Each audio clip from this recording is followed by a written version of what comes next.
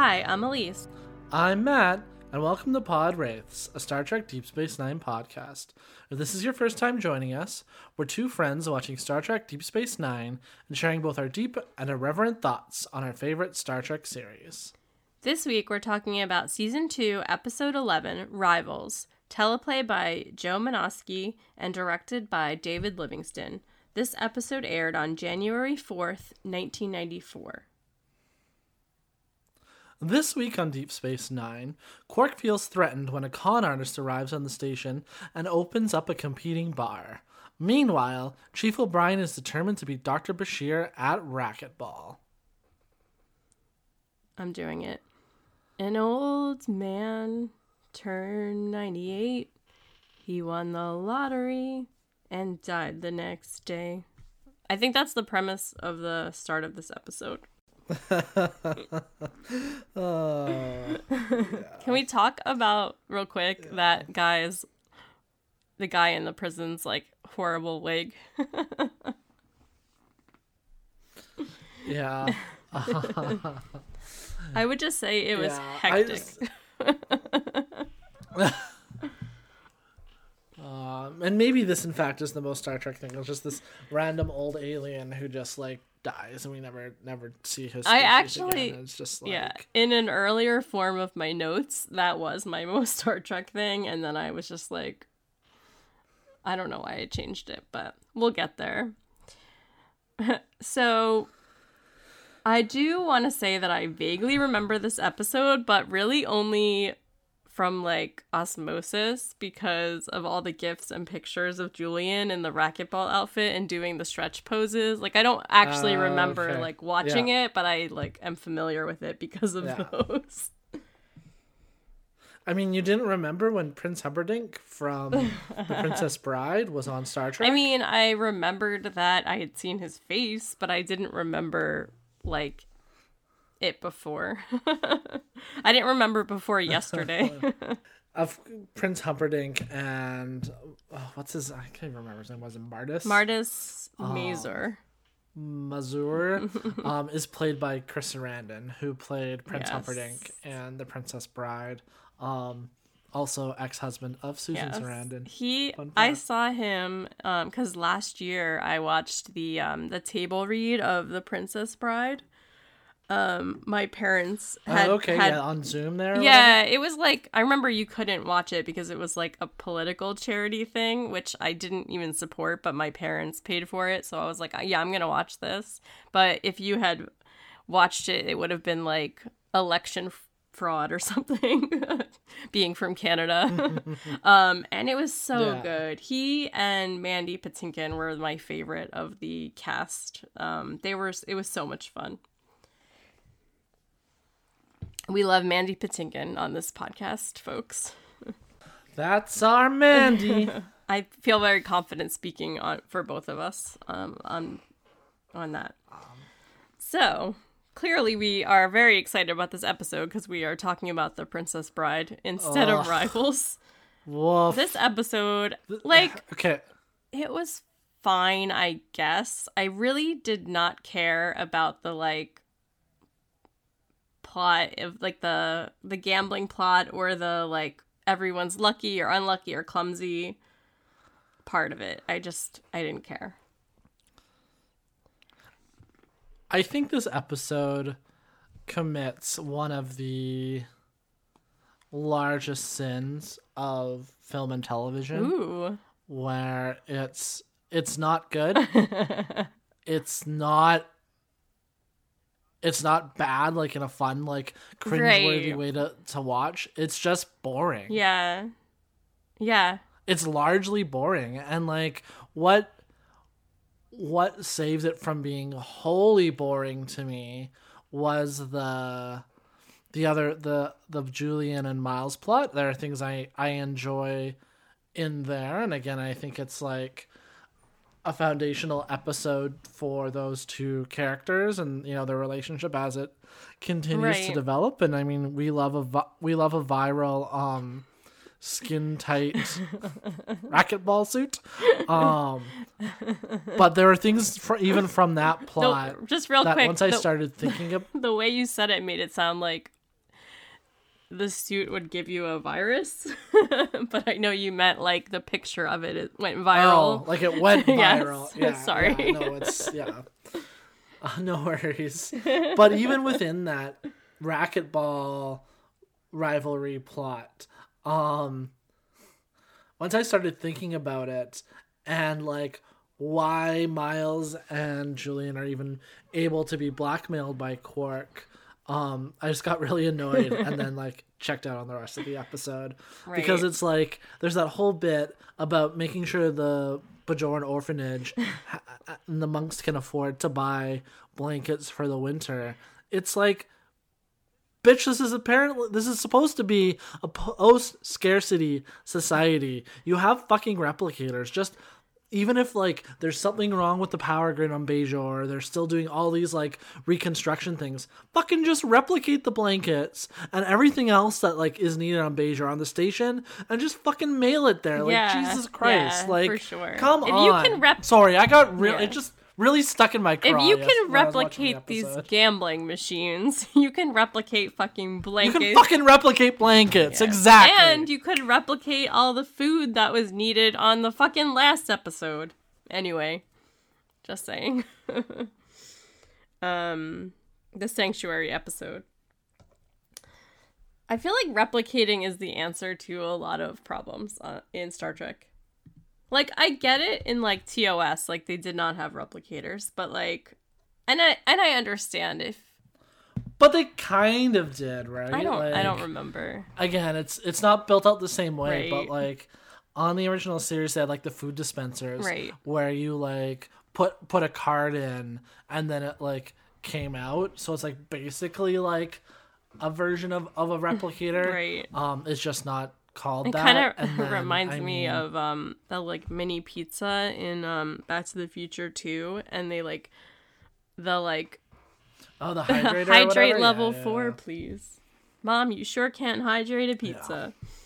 But yeah, I agree with you completely. The only aspect of that plot that I didn't dislike was Dax working to find out what was going on. Like, I did enjoy Dax being like, there has to be some scientific reason why this is all happening, and Kira being like, I just tripped because it was a coincidence. And that really speaks to their personalities for me. Like, Kira is not as into science as Dax is, and it's like...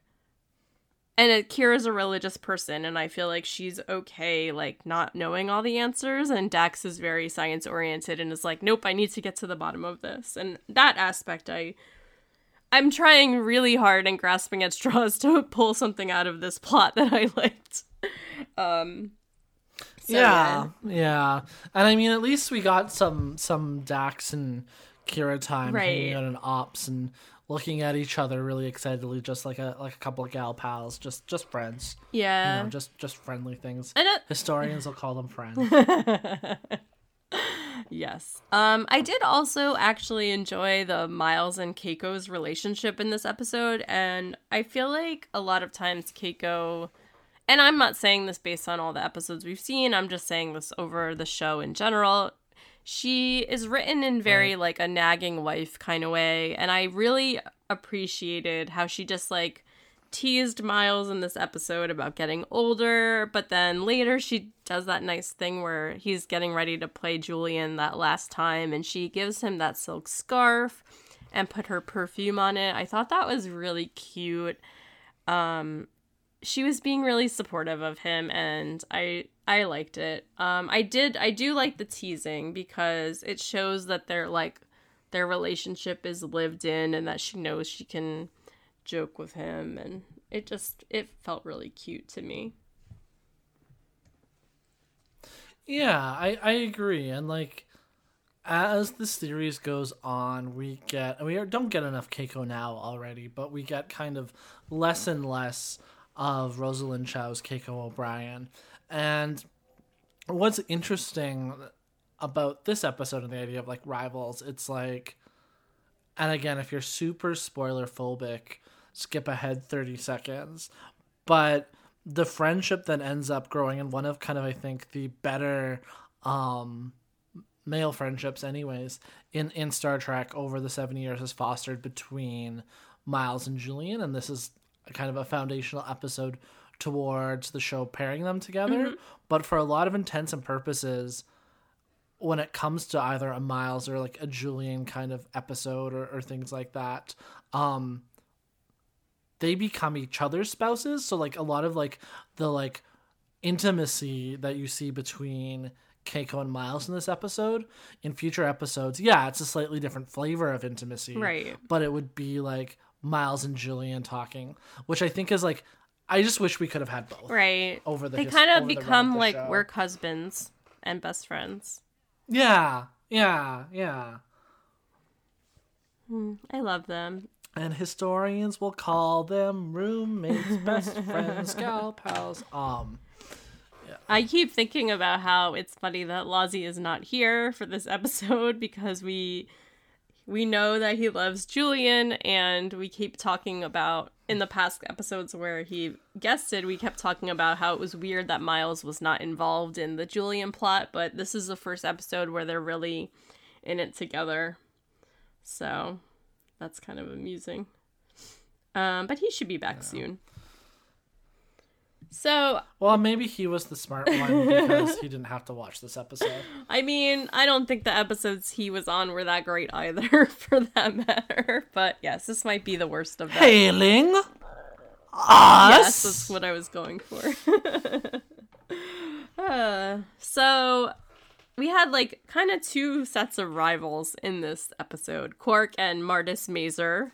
And then we had obviously Miles and Julian.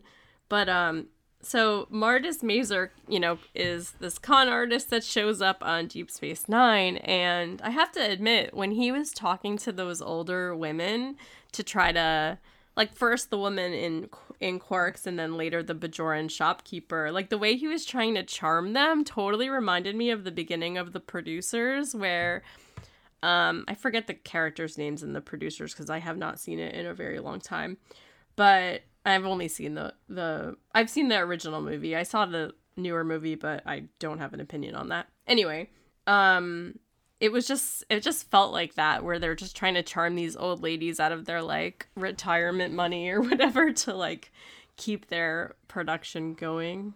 So I would have really enjoyed like a Springtime for Hitler performance in the middle of this episode. That would have livened it up a lot for me.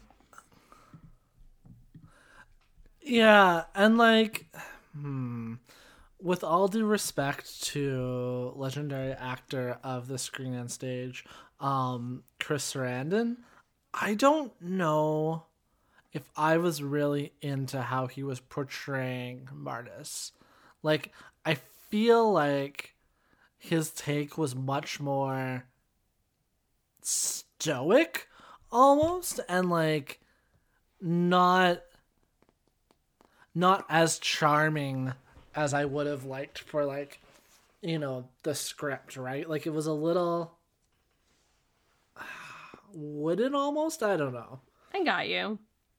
It just he was a little. He didn't he was like a little stiff. strike he was me- a little stiff. Yeah. What's interesting about, or one of the interesting like kind of Star Trek lore things about Martis is Odo mentions that Martis is from a race of listeners when he's like, oh, I'm just listening, an Elurian.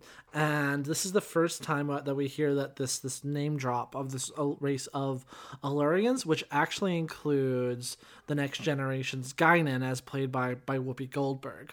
Up to this point, she's also been said she's from a race of listeners, but there hadn't been a name yet. And then Guinan would be named a member of this race shortly after this episode aired, once Star Trek Generations came out. And in fact, in earlier drafts of the script for Rivals, Martis was a so-called wayward son of Guinan, so there was a more direct familiar connection there that then they took out all references to that, obviously, in the final teleplay. But just a little Star Trek lore fun fact for you. I didn't remember what race Guinan was, so I'm finding that extremely interesting.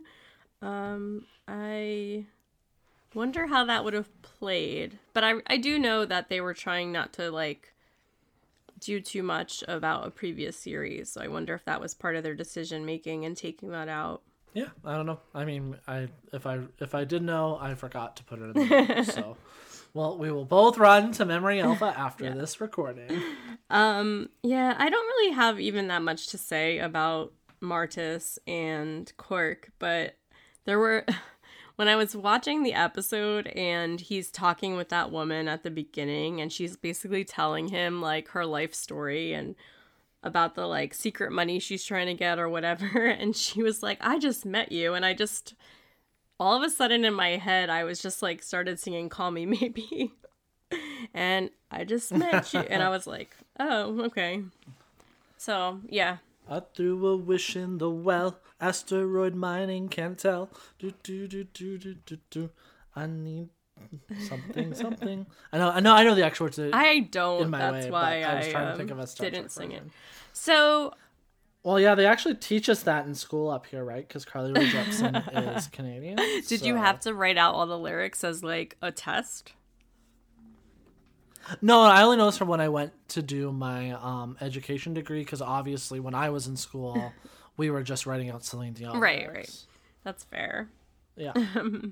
Yeah. They've expanded the curriculum since. I bet when I was in kind of school, modernizing those it, kids but- were learning Alanis Morissette. You see, no, she actually got banned. Oh, I guess from that the makes sense. curriculum You don't just want to have 'cause- like yeah, blowjobs a lot of mentioned. conservative parents. Yeah, a lot of conservative parents didn't like oral sex and movie theater references being Right. taught to their kids for some reason. I wonder so. if they were allowed to teach that in like the more liberal provinces. I mean, maybe, but the thing is, like, the Full House lobby at that time in the 90s was really high, so like it was hard to hear anti-Dave Coulier propaganda. So That makes sense. Big Coulier was big up here. Cut it out. Should we cut out that whole part of our episode? No, I'm just kidding. Did we know previous to now that Deep Space Nine apparently has Prosecco? And why is it pink? And why did Martis drink it like a shot? Is there a different Prosecco that is not Italian sparkling wine? Wait, I wonder. It's Space Prosecco. I wonder if there's like Or a. maybe the Universal Translator screwed up. I wonder if there's like. Oh, that would be really funny. I wonder if there's like a planet called Prosecco, and like that's where it comes from, rather than it being from like Italy. Oh, and it was like in like a cordial glass too, right? Yeah, like, it so was. I guess like you. But yeah. Or like a glass you would have like a scotch in, I feel like. Or is that a cordial glass? Is that the same thing? I think like a Scotch glass is a little bit bigger Got it. than that. Yeah. I did enjoy the Bajoran shopkeeper lady's little black hat. I found out all of her outfits were very exciting and fashionable.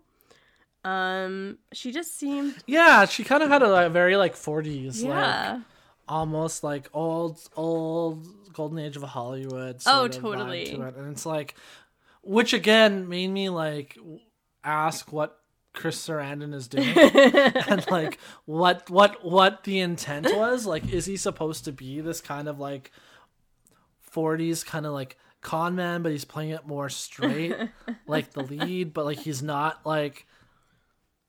I mean, he's attractive. Don't get me wrong, but just like there wasn't that same charisma that I would have like expected. Because again, like, and this is like a more modern reference than I think some of these references I was just talking about with like the 40s and stuff. But when you think of like a con man, of course, like you think of someone like Sawyer on That's Lost, exactly who, what I like, was just thinking. Just kind of oozes like charisma. Yeah. And like, I don't know, it's just like, even while still playing that type, I don't know, there's just, not to belabor the point too much because I think this is the second time I made it, but just Sarandon doesn't really work for me in this role. We need Josh Holloway in this role, is what you're telling me. Although I don't know Yeah. how old he would have been. Yeah, pretty much. Whatever year this in 1994. Oh, I guess it was probably filmed in 1993. But yeah, Josh Holloway. He just has that smile. He does, and like Chris Sarandon did not like. You need to have a smile that is going to attract the cougars. Josh totally could have done. He was born in '69. Oh yeah, totally. So like it would have been like a younger man, obviously. But anyways, one thing I found funny was when Quark was so angry for Martis's shop opening or his gambling establishment, he like complains to Odo and then Sisko about how he was supposed to have the monopoly on gambling establishments. And I really like the cinematography of Quark and Sisko going into the elevator, and then like he's just like yapping, and you just hear him the whole time the elevator goes down to the lower level and the camera pans down to the lower level, and it's just Quark is not going to stop complaining until he gets what he wants. And I don't think that the cinematography kind of matched the rest of the episode, but I very much enjoyed that scene. And I did enjoy also that Sisko fully admitted to blackmailing Quark earlier when he asked him to stay or blackmailed him into staying on the station. I like that Sisko does not pretend that what things he's done is not what he's done. Does that make sense? He's not gonna like pretend that he didn't blackmail him, and I thought that was funny. yeah, he's like cutting through Quark's what's the word I'm looking for? Revisionist history. Right? He's like, no, I blackmailed you, and you've benefited from it. Of course they had to have Rom go in to business with Martis just to like make Quark's like teeth on edge even more. He has to like an extra knife in the back. Yeah. I don't really have much else to say about Martis or that rivalry.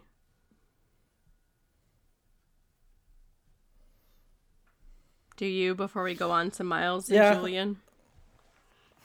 I mean, just that, like, we haven't even talked about the, like, little gaming machines that he replicates that end up, like, putting the plots together. But that's okay. Like his new game is that, you know, Simon Says toy that, like, has magical science properties, basically. Yeah. I love that it was like, but yeah, go. I don't even know how you would know that you, like, won. I guess it depends on whatever color pops up. I don't know. Like, it doesn't really matter. Well, and like the sounds and stuff it makes are different. So Miles built this racquetball court. I found that very impressive. He's like, I want to play racquetball, so I'm going to build a court and see if anyone else wants to play with me.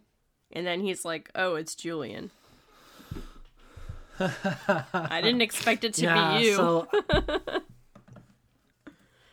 I think he's doing all this, like, you know, the 5,000-year-old battle warm-up. That was the most pretentious shit I've ever seen. I kind of loved it, actually. I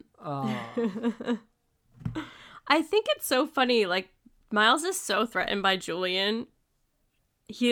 And Julian doesn't know how to talk to Miles. Like, they're speaking two different languages. Like, Miles is very down to earth. He just wants to, like, play, and Julian is just bragging about how he was, like, he was, like, the champion in Starfleet Medical Academy. It's just, Miles is not impressed.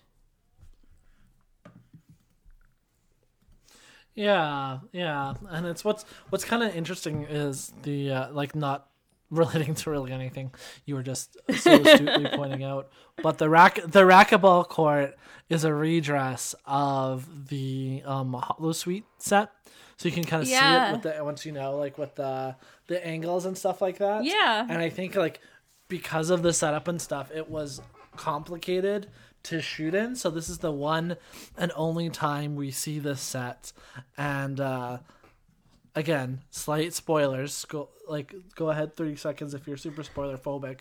But that's why their game gets replaced to darts later on in the series. Oh, interesting. Yeah. That's more... Continuing spoilers real quick. That's more fun anyway, because it's like in Quarks. Isn't it? Yeah, no, it is. Yeah, they set up the dartboard at the bar. And like, speaking of other things happening, not other things happening, I did like the scene where after they were playing, there were two scenes I actually really liked. I liked Miles coming back to his quarters and like kind of freaking out about how embarrassed he is because Julian basically wiped the floor with him, and Keiko trying to be like, well, you're getting old. Like, that was so funny to me. Probably because, and they later, I guess Dax guesses that he's like no more than 38. So it's just funny to me that he's like younger than me. Supposedly, and he's like being all grumpy, and I just can imagine, because I'm not an athletic person, so I would have totally been like Miles in that situation. But the way he like rips his shirt off, and more on that later, and like is stumbling around his quarters, like it felt like such good acting. Like I really believed that he was like super frustrated about what had just happened. And then they pan to Julian having lunch or whatever with Dax, being judgy as fuck. Like, I thought he was gonna have a heart attack, which normally I am very uncomfortable with people commenting on other people's athletic abilities. Like, don't be a dick. But Julian's also a doctor, so I felt like it was half coming from, like, a medical perspective. And yeah, obviously Julian's everyone's doctor, so Julian is Miles's doctor. I'm sure he's examined him at some point. And this kind of reminds me of an earlier scene where Jake's trying to get ready for school and is like getting all of his stuff together and picking up the orange juice. I know we talked about that. I don't remember what episode that was, but the way that Julian is like trying to find the ketchup that works in the scene with Dax, like he tries, like he's telling her the story and he goes to the next table and is like, oh, do you mind? Like just in the middle of the way he interjects himself to get the ketchup, and that ketchup doesn't work, and then he has to go get another ketchup. Like that, I love how DS9 does this, where they have people having conversations while doing mundane things. So it's not just people standing there talking about whatever, they're having a lunch, and it feels very natural. And that scene really made me laugh. Okay, it was good, and I liked the setup, and like again, it was like visually interesting and felt lived in, kind of like the elevator scene you talked about previously with Quark and Cisco. But like, wouldn't the ketchup just be I had a lot of replicator thoughts on this episode. Well, maybe like, is there something then in the ritual of putting your own ketchup on it? I don't know. I would rather put my own ketchup on it. Well, I don't like ketchup, to be honest, but I would rather put my own condiment on my food. I'm sure so you take things at your own pace. So then? I'm sure it's replicated. It's just replicated into that one. Probably just needs to be refilled. Was that a reference to something that I missed? I hear you. That makes sense. But you said you didn't like ketchup. So I said you just like to take things at your own pace. Oh, yeah, that's what I didn't get your joke, because listeners, I have a bit of a cold, so I'm not as quick as I normally am. So that really smart joke just went right over my head. It actually wasn't that. I know. Smart, I'm just making. Repeating. No, I didn't get it. Anyways, earlier today I like went downstairs and took my glasses off, and then came back upstairs and was like, where the F is my glasses? And then I took them off to put something in the dishwasher. Why would you take your glasses off to put something in the dishwasher? I'm a little out of it, folks. So yeah, then later when they're playing again, Julian is being super condescending by purposely not playing well, and Miles is not having it. and I would have been really pissed too. And he threatens him. He's like, play your best or don't play at all. And then Julian just doesn't want to embarrass him anymore. So he basically is like, yeah, I don't want to play anymore. Sorry. Yeah. Yeah. And I don't know how to segue. Quark's looking for his edge, in his own rivalry. And I was like, basically becomes like a promoter. Basically. He declares himself that he's a promoter. And whatever. Yeah. So here's where now our A plots, our B plots, and then like our kind of, I guess, C plot. Yeah, I guess mystery, Dax and Kira's episode. Part, or Dax, Sisko and Kira's conversation would be like a little C plot. It all comes together, and like, yeah, I don't know, like basically the we talked about the blanket stuff, we talked about the blackmail, the little gambling toys that Chris Sarandon replicated and were the main thing in his casino end up affecting the neutrinos or some science thing. So that's why everyone either has really good luck or really bad luck. I don't know. It's dumb. It is dumb. He ends up getting arrested. Yeah. But I did find it funny that Quark basically tricks everyone, even though we are not here for the monks part of it because there's a fucking replicator.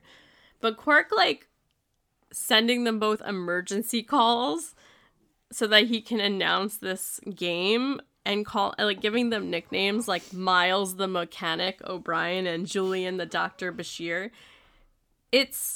He makes them sound like hitmen.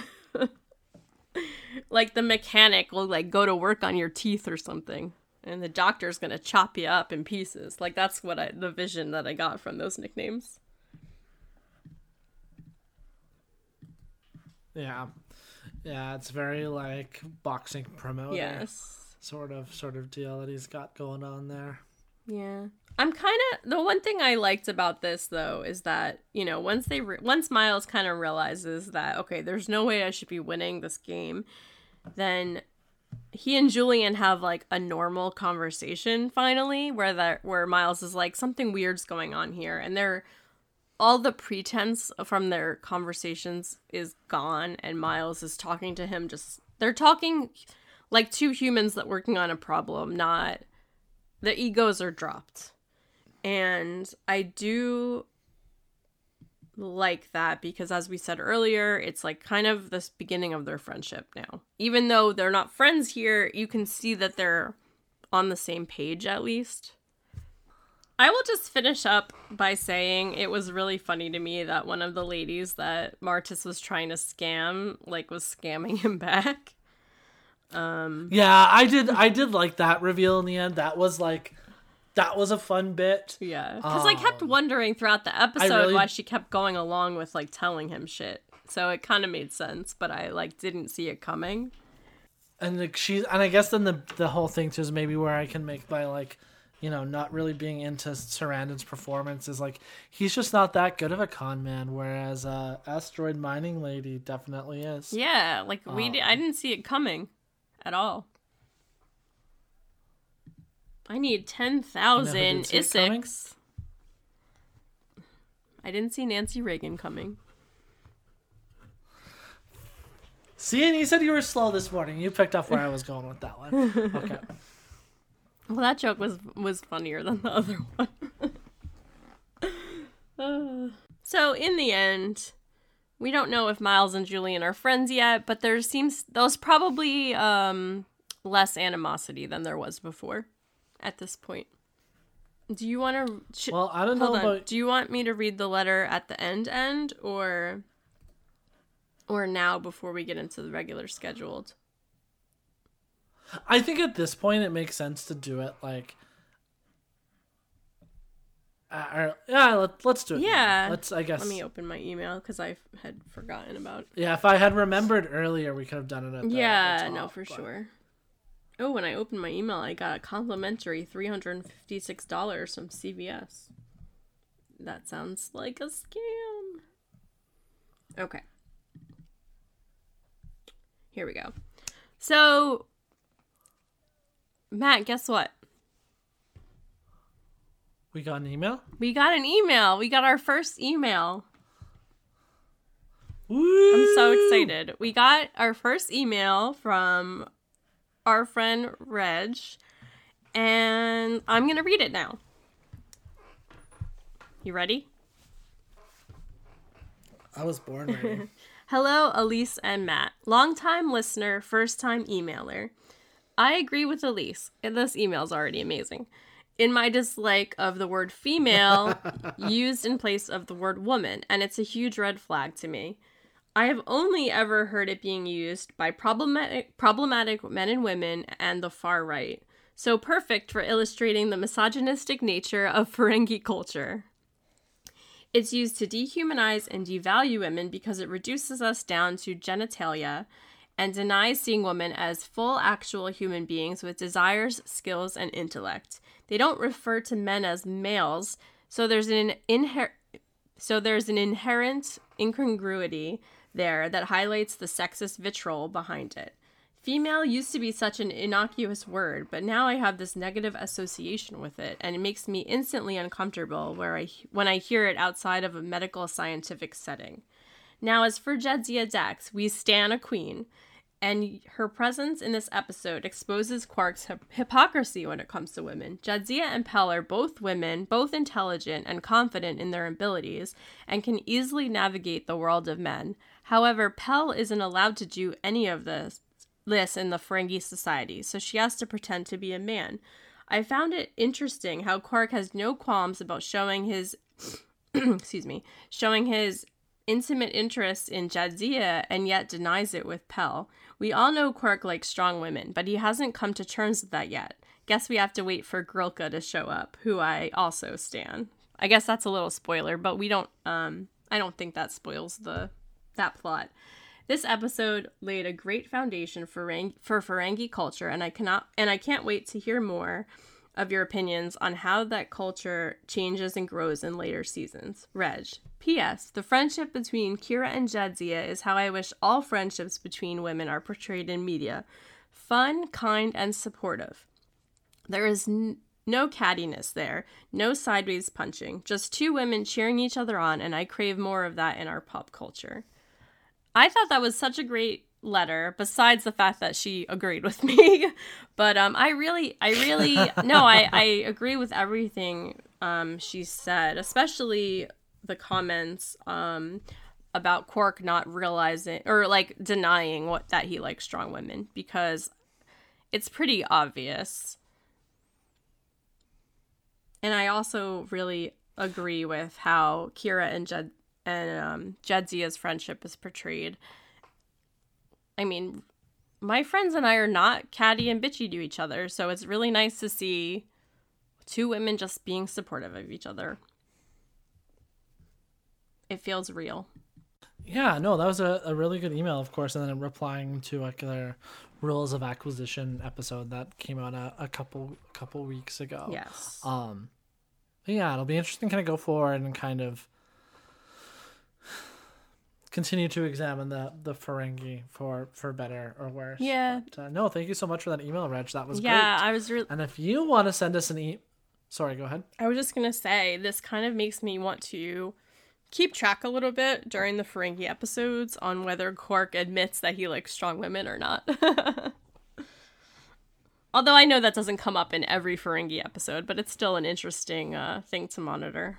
And if listeners want to be cool like Reg and email us and then get their email read on the podcast, you can reach us at podwraiths@gmail.com. Well, Elise, I don't know about you. This episode, Rivals, has certainly been something. So,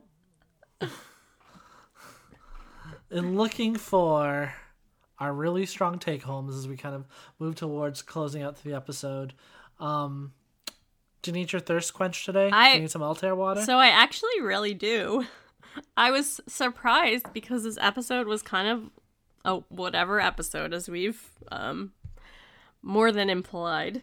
But I am just here for sweaty, shirtless Miles O'Brien. Like, he's so angry that Julian kicked his ass in that first match, and he rips his shirt off and he's all I was like really into it. But I was also into that hot kiss that Keiko gave him right before the final game, when she had given him that like perfume scented scarf. I just thought that was really hot, and I would want to win the game just for her. Yeah, and during that one sequence you just described, though, when Keiko is talking to Miles about how, you know, he isn't as young as he used to be, blah, blah, blah, blah, that really hit me hard, because they're like, well, Miles, you're 38, and I'm like, oh, right? It's just, yeah, when you think about it, because like when I first saw this, I was not in my late 30s when I first saw this, and now I am. I probably was exactly 38 the first time I saw this, since I only watched it for the first time last year. But yeah. What do you think was your most Star Trek thing of this episode? Ultimately, I think it was an overall meh episode, and I think that's the most Star Trek thing, because when you have over 800 episodes of television over 55 years, yeah, there's going to be some bangers, yeah, there's going to be stinkers, but the majority of it will just be and this episode was kind of Yeah, so that's my most Star Trek fair thing. I would say, I think like in it, go ahead. You go. Mine was a new thing. And I think, too, like, and related to that, is just that, like, I don't know if this episode really needed the sci-fi hook of the, like, luck neutrinos. And, like, that machine, like, you know what I mean? That felt a little, we need a sci-fi, like, Star Trekian problem or mystery to solve. Right. And, like, I don't know if the episode really benefited from that. But the fact that they needed to include it felt very Star Trek. Yeah, that's fair.